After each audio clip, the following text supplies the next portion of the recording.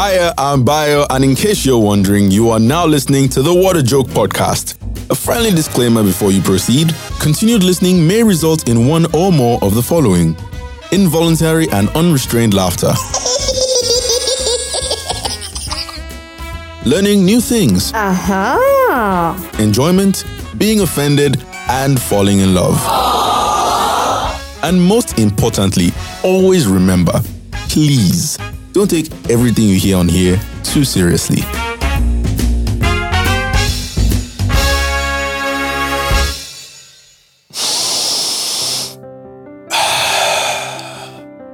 Don't you just love that smell? It's a smell of chocolates, cakes, unexpected breakfast, and extravagant gifts. It also smells like boxers and singlets. Ew. Ladies, I hope you left that in the pre-Pandora world. Well, it's that time of year again. Valentine's! A day that's been marked out by most of the world to show love. To whom, you ask? To anybody. Everybody. It could be your spouse, your uncle, a colleague, a total stranger, that beggar by the corner of the road. It could be your friends, or maybe you're like me, and you're actively practicing self-love on the day. Whatever the case may be, love is the word of the day. For those of you who are Valentine-less, here's a fact to make you feel even worse about that. Every year on Valentine's Day, the city of Verona in Italy receives about 1,000 letters addressed to a Juliet. Yes, you guessed it. The same one from Romeo and Juliet. A fictional character who's been dead for thousands of years has more Valentines than you. But no letters for Romeo. It's an unfair world we live in. Some may argue that you don't need to wait till Valentine's Day to show all the massive displays of love. And it's true. I mean, there's nothing really holding you back. So why do we? Well, I'm about to tell you one of the most gosh darn romantic stuff you've ever heard. So snuggle up to your Valentine or your pillow. This is the story of Valentine's Day.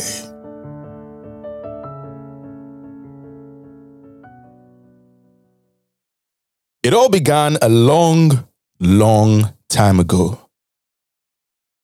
But nobody knows exactly when, so we're going to start with at 6th century BC. Ancient Rome, Lupercalia. To know Lupercalia is to know the origins of Rome.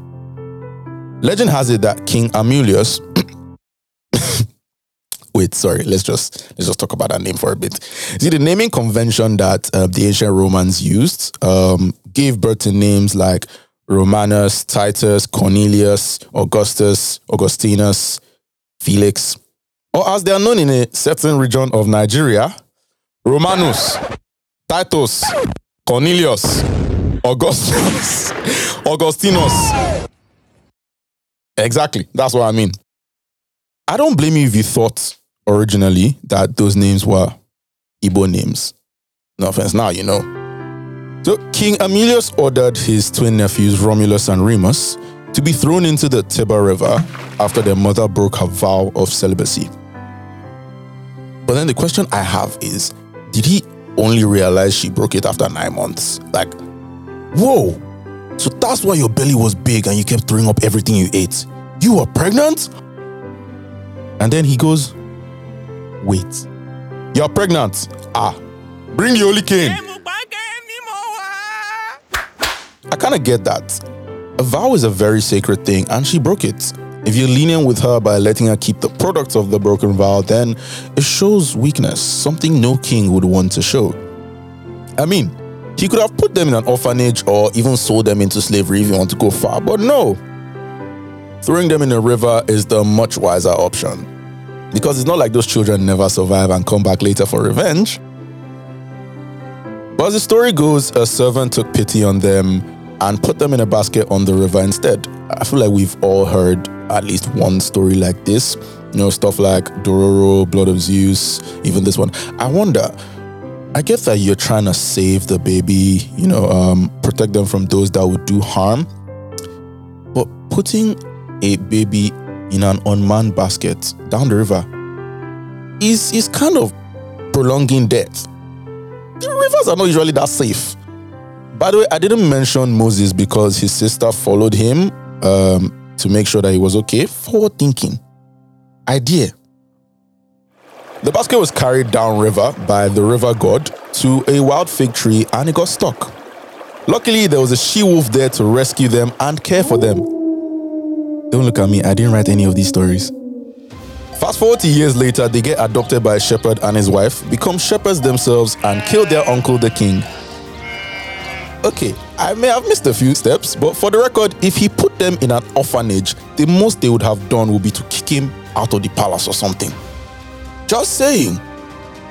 The twins later found the cave den of the she-wolf that cared for them and named it Lupercal. Ooh, that's a canon fact. So it's widely thought that Lupercal is a tradition in honor of the she-wolf and to please the Roman fertility god Lupercus.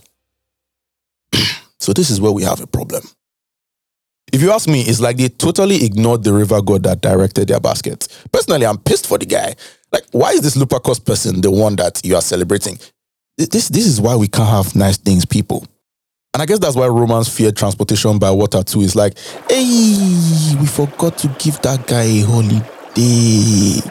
Guy, just say thank you. No, it's too late. I'm pretty sure it's too late. I've said a lot, but I haven't said what Lupercalia is. Is it a festival where orphans find new homes? Is it a celebration of wolves and the nurturing nature they possess? Or is it a celebration filled with animal sacrifices, random matchmaking, and warding off of evil spirits? To know if your answer is right, don't touch that dial. We'll be right back after this word from our sponsors. Yellow. This has been a word from our sponsors. Every February 15, starting at Lupercal Cave, a group of Luperci. It sounds like cute deer-like animals, but they are actually Roman cult priests. It's easy to see where you make the mistake, though. So they would sacrifice one or more male goats, a representation of sexuality, because, what's more sexual than a male goat? Meh. They would also sacrifice a dog, because why not? Afterwards, the Luperci got naked and they'd rub two of their foreheads with the animal's blood, using the sacrificial knife. Ooh. No need to worry about a touch of red when you've got animal blood, eh? But they didn't leave the blood on for long because that would be messy, so they removed it with a piece of milk-soaked wool. As the Luperci laughed. Now it was time for the feast. And back then, nobody, and I mean nobody, did feasts like the Romans. When the feast of Lupercal was done, the Luperci cut strips of goat hide from the newly sacrificed goats. Why? To whip women, of course. If you were female and within striking distance, you were ready to be whipped. But it's not like the women ran from it. Rather, they welcomed it. It's not every day you get a chance at becoming more fertile simply by getting whipped by naked priests, now is it? BDSM much? Yes, the priests were still very much naked. Before the day was done, single women would drop their names into a huge jar so men could randomly choose and pair up with them for the rest of the festival, and possibly the entire year. And we know how great ancient Roman marriages were, right? Don't you just love love? Every love story has its fair share of rituals, wicked uncles, and beatings and bloody priests, right? Imagine ending up without a Valentine, though, even after all of that. That's the true definition of depression. Why me? But if it was so great, why did it stop? What ended Lupercalia? A. Interpol. B. WHO. C. The French. And D. The Church. If you chose WHO, I would question your knowledge of history, or lack thereof. And if you chose Interpol, you would be wrong as well, because if you chose the Church, you would be correct. Obviously, it had to be the Church, because who else would be shutting down ancient pagan holidays? As you've heard, the holiday was a little weird. So in the 5th century AD, Pope Gelasius I, possibly the inventor of gelato, eliminated Lupercalia and declared February 14th a day to celebrate the martyrdom of Saint Valentine's. But that doesn't sound like exactly what we do today. So why is it all love, love, love now? That's because Saint Val was a pretty sweet guy. In those days, young men in Rome were forbidden from getting married because it would make them bad soldiers. Are you ready to go to Are you ready to go to war, soldiers? Sir, yes, sir. Are you ready to become heroes? Sir, yes, sir. Are you ready to die for Rome? Sir? You say? Sir, I have a family. Olaf will be good soldier. Good old Saint Val didn't like this, so he conducted secret weddings for Christian couples in love. Roman Emperor Claudius II didn't like that, so he imprisoned Valentine, his name is Valentine, not Valentine's. Dude. Who actually tried to convert Claudius to Christianity while he was imprisoned. I mean, there's no harder guy move than that. The guy put you in prison or conducting secret marriages. And while you're there, you now try to convert him. I mean, if he worked, you would have been mad. You would have been very mad. But as it didn't work, it pissed Claudius off even more, and he gave him an ultimatum. Reject your faith or die. This one is easy. Did he reject his faith or not? This is like a Dora thing. I'm waiting for you to answer. If you said not, you've been paying attention. If you chose the other option, I have no words for you. Legend has it that while imprisoned, he tutored the jailer's blind daughter, Julia. After this, they prayed together and God restored her sight. And on the night before his execution, he supposedly wrote a letter to Julia and signed it, "From your Valentine." That's another canon theory right there. When she got the note, she was overwhelmed with love and broke him out, and they lived happily ever after. Not. Ignore what I said after "From your Valentine" because he got beheaded the next morning.